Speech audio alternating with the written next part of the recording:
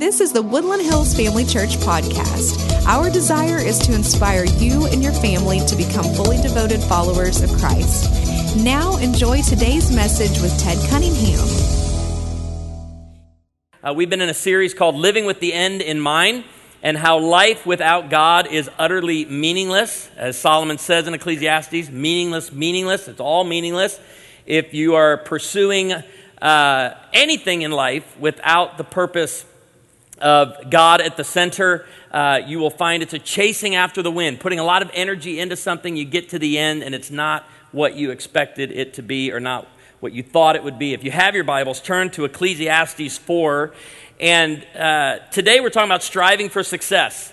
And in here, we have people who have been very successful in everything they've ever done, right? We have people, whatever investment they've made, it's been successful. Whatever business they started, been successful. Whatever job they've taken, they've gone to the top of that job quickly, and they've stayed there for a while. They've been successful at work. We also have young people. Do we have anybody home from college for Thanksgiving? All right, so we got young people. They're getting educated. They're getting experience. They're going to go out to hopefully be successful in whatever field that they have chosen. And what do you do when you find success?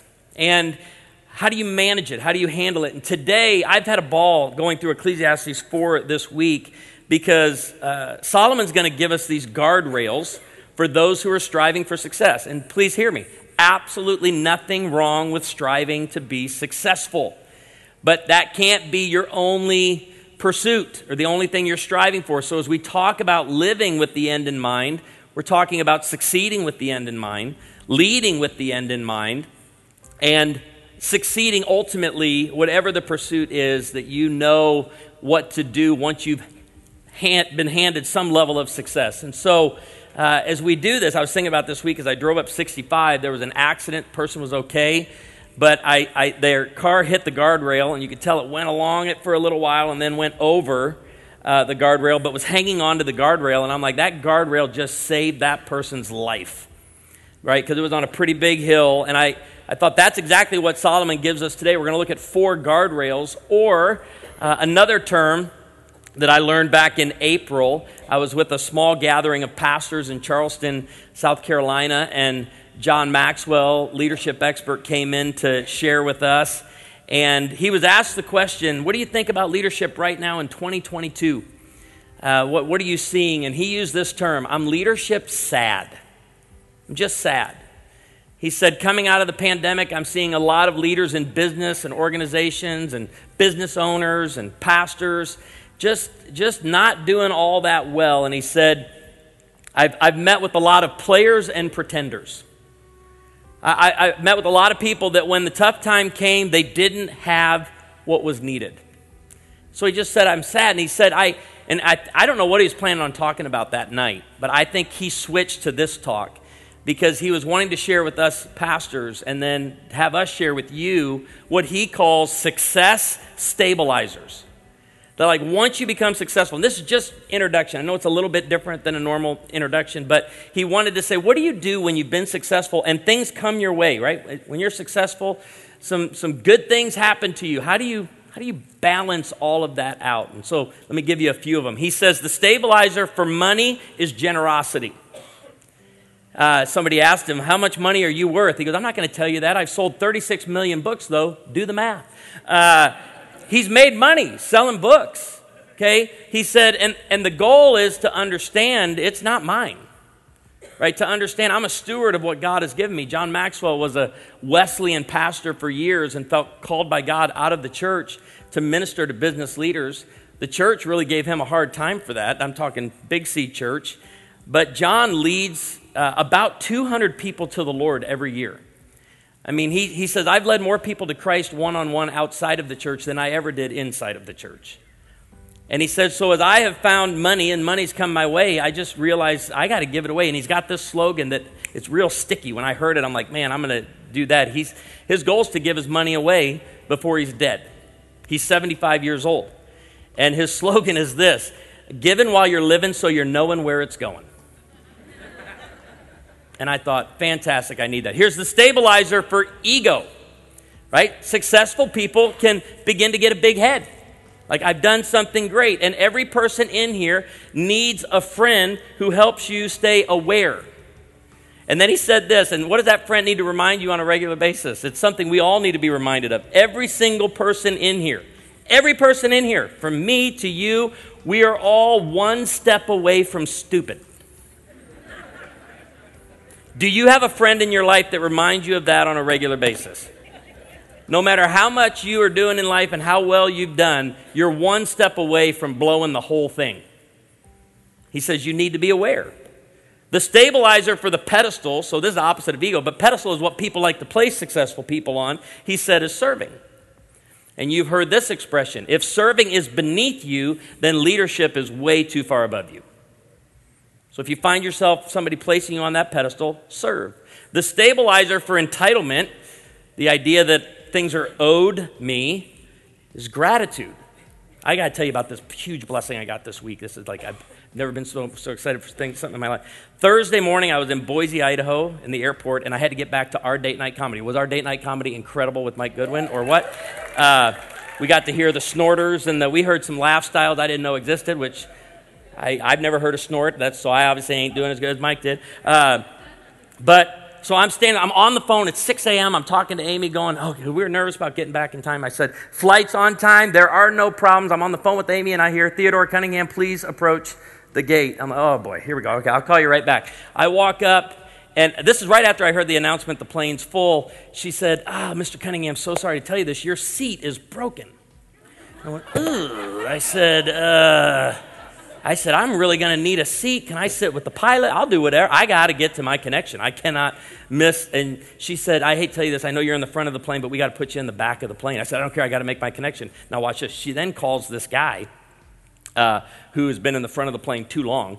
And because my seat was stuck in recline, so what that means is instead of being here, it was here. So it was right for me. It was right to here. And so major threat to the airlines, that little recline right there.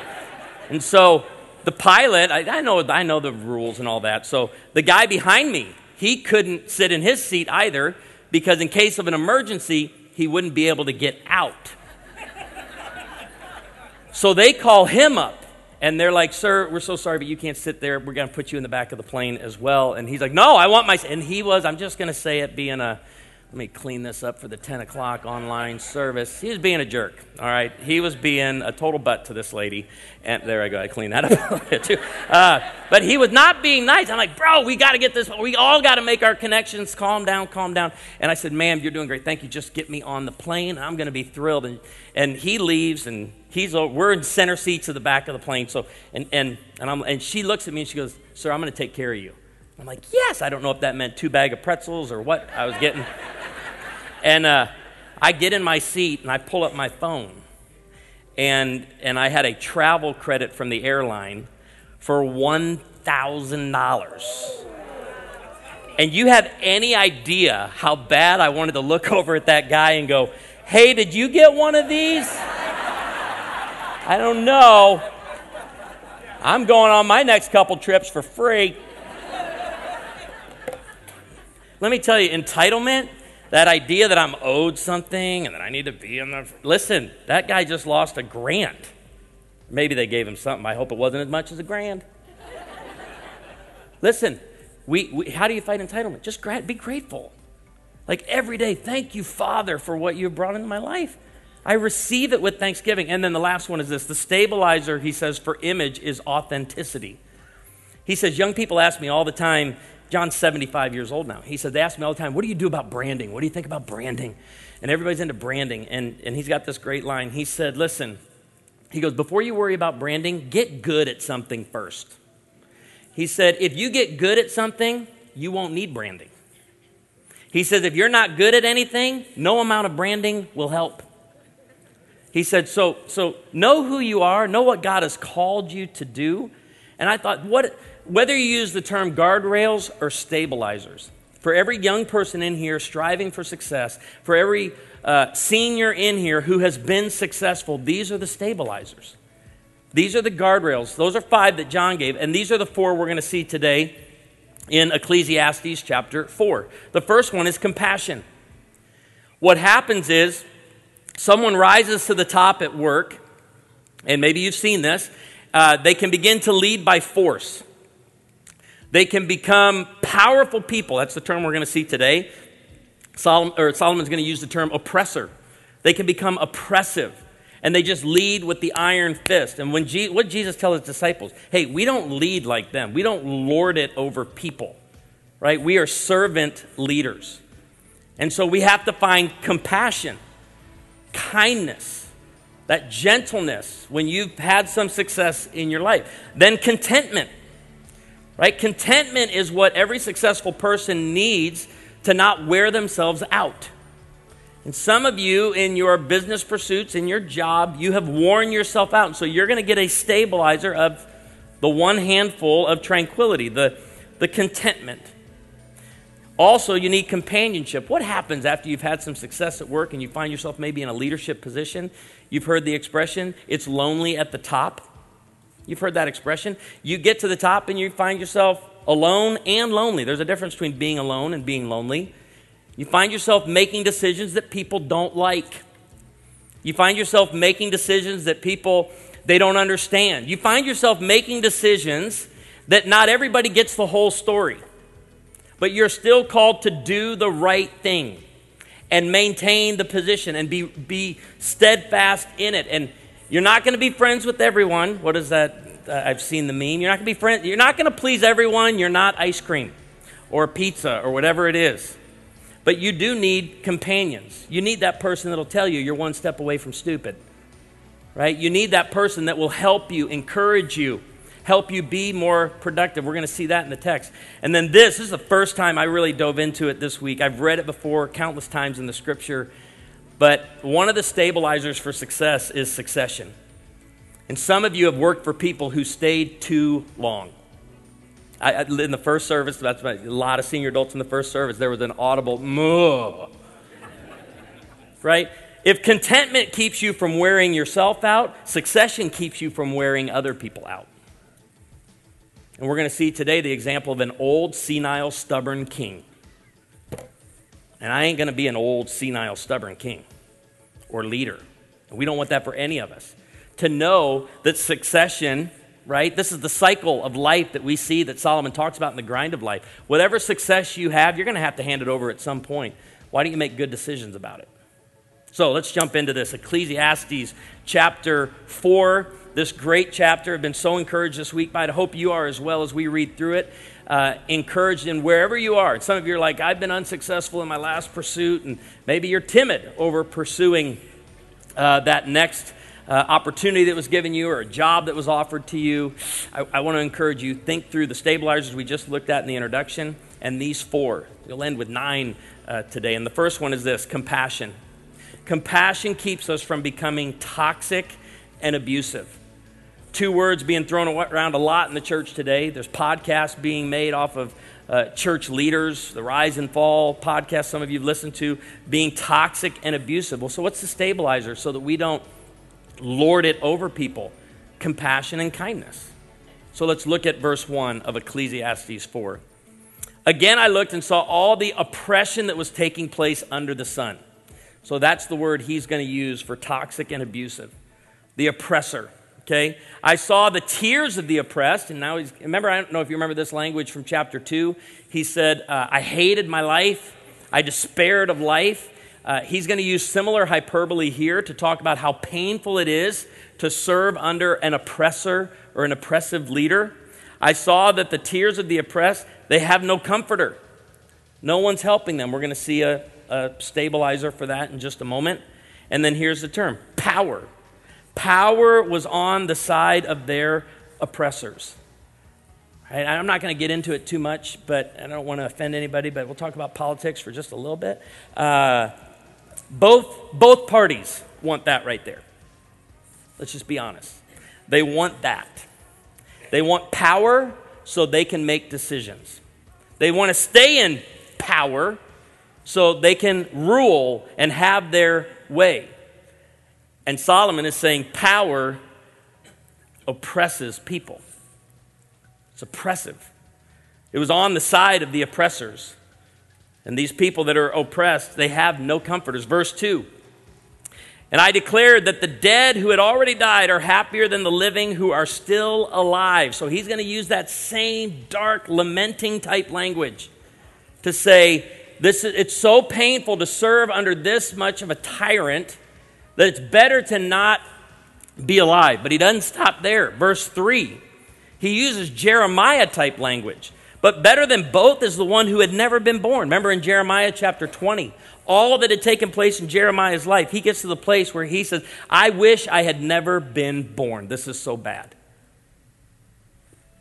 He said that's what those who have been oppressed by tyrants or by people who have been in powerful positions and try to rule with force, with power, not seeing the evil that is done under the sun. Verse 4, and I saw that all the toil and all the achievement spring from one person's envy of another. Whew, man, we can just keep going back to politics on this, right? But sometimes people succeed, and the motivation for their success or their pursuit of success or their striving for success is because of what somebody else has. And I want that. And we start to see everybody as a competitor. And we go after them. And it drives us. He says, this too is meaningless, a chasing after the wind. You're going to put a lot of energy into this and at the end get to it and be like, that was not worth the toll it took on my soul. I had lunch and dinner several times years ago with two people who ran the thriving resorts of Branson at the time, and one of them is still the most thriving and biggest. And we sat down, they were the general managers of it. And as couples, husband and wife, these two couples were friends. The wives were best friends, and the guys were best friends. It was fun to watch. And I said, you guys, man, you're like the biggest resorts in town. How do you get along so well? And he goes, we never viewed each other as competition. He said, and the mistake a lot of people make in a town, especially like Branson is, we're all trying to get a piece of the pie. He said, we don't try to get a piece of the pie. We're all working together to try to make the pie bigger. So I'm not living in envy toward another. And so compassion, kindness for those that you lead. If you have success in your work or your business or whatever, bring others with you. The second stabilizer or guardrail that we get is contentment, and it keeps us from wearing ourselves out. And let me tell you, what Solomon is teaching in Ecclesiastes 4 is not teaching you to be a mediocre employee or a mediocre person. He's just saying at some point you have to answer the question, and you have to answer it for yourself. When is enough enough?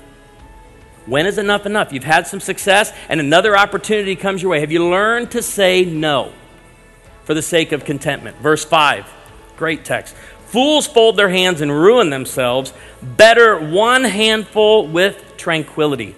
I mean, a great question for anyone in here today, leading at any level, running any business, in your job, to hold out one hand and go, is what is in my hand right now? And and the peace that I'm experiencing, what keeps me here and not necessarily needing to do this? I have a friend who is a very successful plumber, which when you're successful in any trade, what happens, right? You get work, you just don't know what to do with all the work that comes your way. So he bought another truck and hired another plumber. Had the same core values, they had the same work ethic, and guess what? The work wouldn't stop pouring in, so he bought another truck, and he bought another truck, and he bought another truck. And he has a whole fleet of trucks, and you're like, was that too much? Well, he sold it for millions, so he did okay. But let me tell you, when he plumbed my house, he moved from another state. When he plumbed my house 15 years ago, he was one man back in one truck. And I just remember him saying, there is great joy in what I'm doing right now. I just remember the smile on his face versus him sitting in an office in the morning, sending people out. And again, nothing wrong with a lot of trucks. But he, for himself, decided this one handful with tranquility. Whoo, I love it. You have to answer that for you. Don't allow your customers to answer this question, when is enough for you? Don't allow your employees to answer the question, when is enough enough? That's a question for you, because that's all on you. He says, then two handfuls with toil and this chasing after the wind. Contentment. Number 3, this is the next guardrail of it. Companionship keeps those of you who've succeeded from getting to the top and being lonely. And we looked at this next text in Ecclesiastes 4 a couple months back about finding those companions, but let's look at it from another angle today of what it means to be that companion to someone in your life who is succeeding right now. Verse 7, again, I saw something meaningless under the sun. There was a man all alone. He had neither son nor brother, so wasn't going to be able to give all this success to anyone. There was no end to his toil, yet his eyes were not content with his wealth. For whom am I toiling? What am I doing? He asked, and why am I depriving myself of enjoyment? Remember, we looked at this in chapter 2, to eat, to drink, to find satisfaction in your labor. He goes, I'm depriving myself of that. It's meaningless, and it's a miserable business. Verse 9, 2 are better than 1. And I want to be the type of friend and companion that helps someone have a good return for their labor. See, a good companion will make you more productive. Right? You have plenty of people in your life that distract you from production. Okay, but you need to find that person that comes alongside and gives you that good return. It keeps going. If either of them falls down, one can help the other up. We all need to be that friend. When you see a friend struggling, as you go and you give them a hand and you go seek to help them. But pity anyone who falls and has no one. Companionship, so important. Verse 11. Also, if 2 lie down, they will keep warm. A good companion will comfort.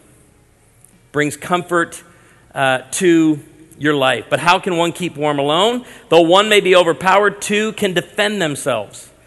Now, you know what happens when you maintain any success in your life or you become successful? You will have people that envy you. You'll have people that come after you, people that will accuse you. And you know the only thing worse than the allegations of your enemies is the silence of your friends. And we live with that today, especially in cancel culture. When someone is attacked, friends and family back away. They don't want to be on that person's radar because they don't want the attacks coming toward them. Be the type of person that will stand up and take the attacks. Be the type of person that will help defend and stand there for your person and your friend. And then it says, you know what's better than 2? You know what's better than having 1 friend? Having 2. A cord of 3 strands is not quickly broken. And here's what we get. I want to be this type of friend.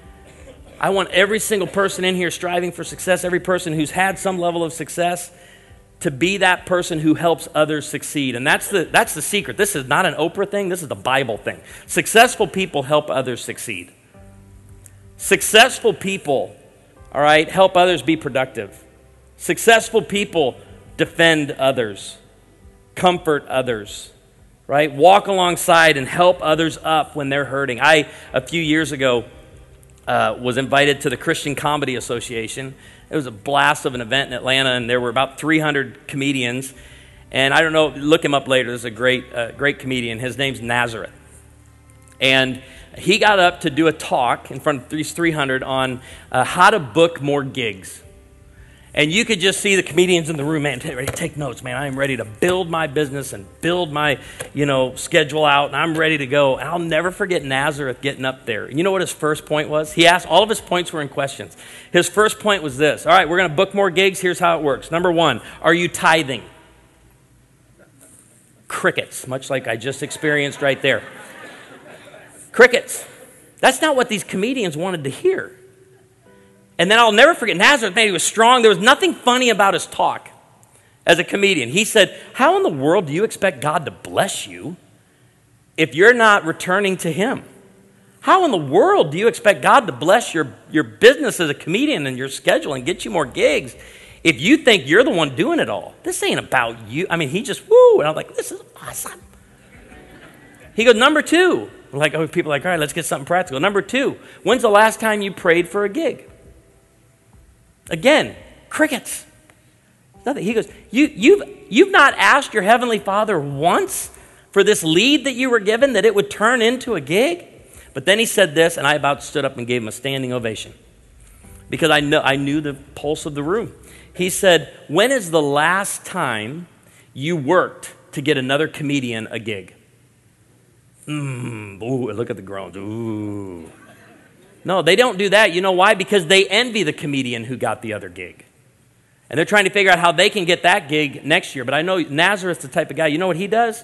After he does an event and they're taking him back to the airport, and the people ask, hey, what should we do for next year? Instead of Nazareth, like a lot of people would do, sit there and go, bring me back. I got another set. Nazareth will give 2 to 3 names of other comedians they should bring in. Let me tell you something. If you want to be successful, do it God's way. And that's Nazareth understanding everything about my life and everything about my business and all of my success is determined by God Almighty, not me. So I'm going to help other people be successful. I'm going to give and be generous. And that's where some of you maybe who've been striving for success, and I just described at the beginning all the people who've been very successful, but there's a lot of people in here, nothing you've ever touched has been successful. Every business you've ever started lasted a little bit and died. Every job, you're in one job after another, one job after another, one job after another. Why don't you try a new way? Stop chasing after the wind and stop striving for life and success without God because it's utterly meaningless. It's a chasing after the wind. Successful people will help others succeed. It's what I love about Branson. Have you ever been to a Branson show and you hear the entertainer get up and talk about other shows? Right? That to me is a confident, secure entertainer. And not just other shows in their building. Bring back your ticket and we'll give you $7. Not just that. Just, hey, my buddy down the road. Hey, my buddy down the road. Listen, you want a successful restaurant? Don't just try to get a cut. Don't live in envy toward other people. Right? Tell them, speak up the other restaurants in town. Tell them, hey, you should try out while you're here. Hey, why don't you go over there? Watch God bless your business. When you start helping others be successful in theirs. Okay, this is crickets. Okay, number 4. This is the first one, succession. Listen, if contentment keeps you from wearing yourself out, succession keeps you from wearing other people out. Succession keeps us from staying too long and wearing others out. Maybe you've never seen this before in the scripture. Ecclesiastes chapter 4, verse 13. Better a poor but wise youth. So a young person who's about ready to take over, he's got wisdom because you want your leaders in your business or in ministry or in the church, right, to be wise. So you have to make sure that. But if they're young and they haven't been working very long, they're probably going to be poor. They're not going to have a lot of money. They haven't been able to build up anything. Their 401k has a whopping like $6,000 in it. Or some of you are going, 401k. Poor but wise youth, watch this, than an old but foolish king who no longer knows how to heed a warning.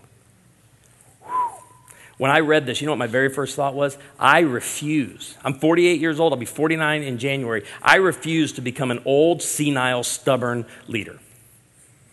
And I'm hoping those of you in your 40s and 50s right now will make that decision. That's what leading with the end in mind is. Don't become an old, senile, stubborn leader. All of us in here have worked for someone who has stayed way too long. And it wears people out. It wears people out. I'm not going to be the foolish king. No, I don't want that for you. And now he's going to go into the cycle. This is what succession is. You succeed in something, you're going to hand it to somebody. That person's not going to have it forever. They're going to hand it to somebody. And that's what he says, breaking it down in verse 14 through 16. The youth may have come from prison to the kingship. Here's another option. Or he may have been born in poverty within this kingdom. But he has wisdom, and he's going to be someone who takes over. I saw that all who lived and walked under the sun followed the youth. They followed the new guy, the king's successor. There was no end to all the people who were before them. Meaning this is the cycle of life. Okay, but those who came later were not pleased with the successor. Oh, so even he's not going to make it forever. Even what he does isn't going to be making it forever. This too is meaningless and a chasing after the wind. Here's a good lesson for all of us. As you advance in your work, bring others with you and prepare for your replacement. Prepare for your replacement. I was with a friend this week who's becoming the successor to another pastor, who's long-term pastor, and they've got this long plan in place. It's a beautiful plan. And it's like, well, how did that work? Well, the pastor decided that he wasn't the guy for the next vision of the church. He said, what I want to do is find my successor and let him have vision. I love this. And then I want to become the number one champion in the church for that guy's vision. 20 years ago at Woodland Hills, we wrote a statement of what we thought Woodland Hills would look like, vision statement, 20 years later. And it's been 20 years later. And we wrote down 20 years ago, we see God doing something great in Branson that will probably be a church around 2,000 people in a campus-type environment. And that vision has taken place. And last week we had, I think, 2,200 people on campus. We're having some issues with parking. We're trying to figure that out. Anybody have any issues with parking coming in or going out? And we were trying to figure that out, and they're talking about adjusting the first and the last service time. We've had that conversation. I told Amy this week, we got to do something. We have fender benders. I'm not going to ask you to raise your hand if you've had a fender bender in the, just don't turn it into our insurance, but we're glad you're here. But I told Amy, I said, hey, listen, I have a sermon prepared that I guarantee will take us back to services at 9 and 11. If you just tell me when you want me to preach that. And I was saving it for 2024, but I'll release it early if you think that would help. But do you have a plan? Are you leading right now with the end in mind? I don't want to get controversial, but if I can end the message this morning talking about politics. There's something every person agrees on in politics. First service couldn't guess what it was. But this is something that unites Republicans and Democrats. It's an issue that unites Democrats and Republicans. Does anybody know what it is? Did you watch the first service? Did you just yell that out? You're the smartest person in the room right there, man. He just yelled it out. Term limits.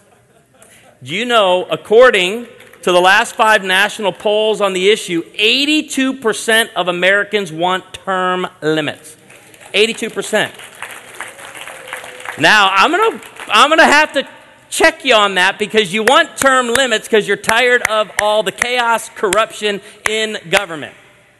However, you want your party to maintain power.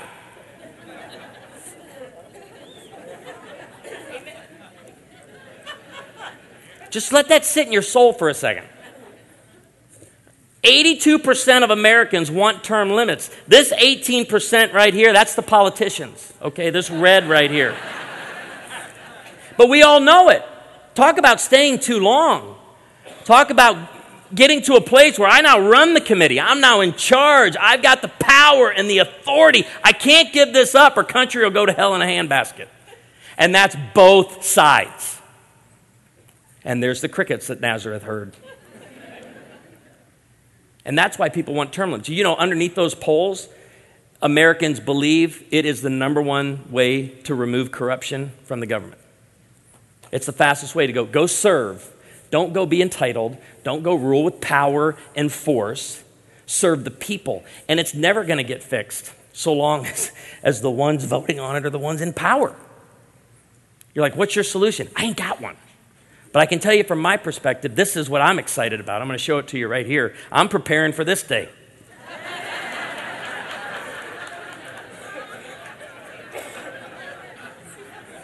I'm excited for this day. I'm leading with this day in mind. Because there's 2 ways that you can go out.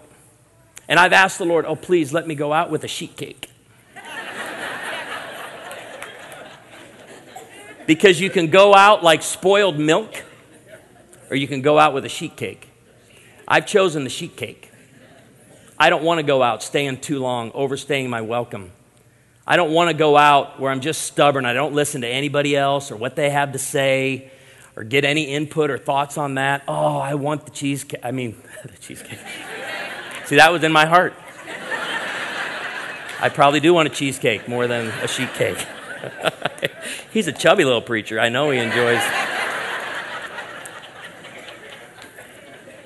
Go back to that. I'm sorry, Kate. Kami. You get to choose this.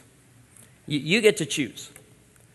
And I would encourage you to begin making plans now. A guy came up to me after the first service, pretty emotional. I loved it, and he shared with me, and he said, I heard it long ago. If you can't be replaced, you can't be promoted. And successful people understand you can't hold it forever. So who are you preparing? Who's on your bench ready to take it over? I talked to a pastor this week, encouraged me, you need a hit by a bus envelope in your office. I said, what? he said, you don't have to announce it to anybody, but if you know who the guy is, if you know who you would recommend right now to take your place and run with it, I want you to write down the plan on one piece of paper, fold it up, put it in an envelope, and hand it to your assistant and say, don't open this. You know, if I'm in the back of a plane because my seat wouldn't recline and everybody on the back of the plane's gone, open that envelope. Because if you can't be replaced, you can't be promoted. And it's another plan of God that we would understand this part of life. You're not going to be doing it first. Somebody came up to me after the first service, are you retiring? I've been here 20 years. And I'm telling you, I'd be a fool if I'm not thinking about this in the next 5 to 10 years. I want that. Our whole staff, right? You and your job need to be thinking, who can take my place?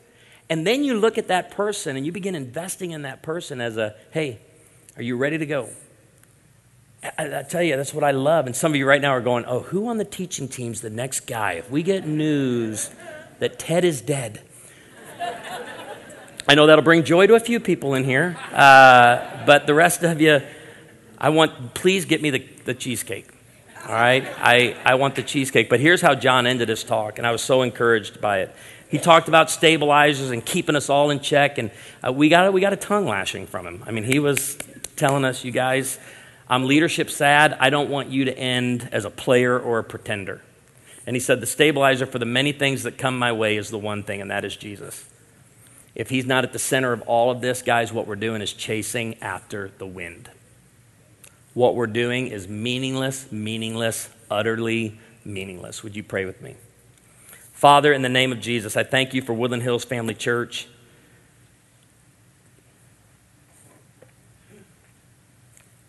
And could we begin praying now, Father, who is the one with the vision in the years to come? Who is it? And who can we begin pouring into? And can that be true of every single person in here, wherever their work is and whatever their business is, thinking, who is it? And they go to work with a new mentality and a new thought. Say, this isn't all about me. The success, whatever success the man or woman in here has had, the young man, the young woman has had, that they would not take that as theirs, but they would offer it to you each day as a gift and seek from you wisdom on next steps and the plan and put that plan in place. Father, you've heard this prayer from me I don't know how many times. I want to die in the seats of this church, but not as the senior pastor. I want to become a champion for whoever it is you call to this place in the years ahead. So give us wisdom and what that looks like. May everybody in here be chasing the cheesecake, not the wind. Chasing the sheet cake, not the wind, and not go out like spoiled milk. Give us these stabilizers and guardrails before us each and every day to keep us headed down that right path with you at the center. For the one who's never placed faith in Jesus, that today would be the day of their salvation, that they would repent of their sins and confess with their mouth Jesus is Lord, that they would be saved. And we pray all this in the authority of the name of Jesus. And everyone agreed and said, amen.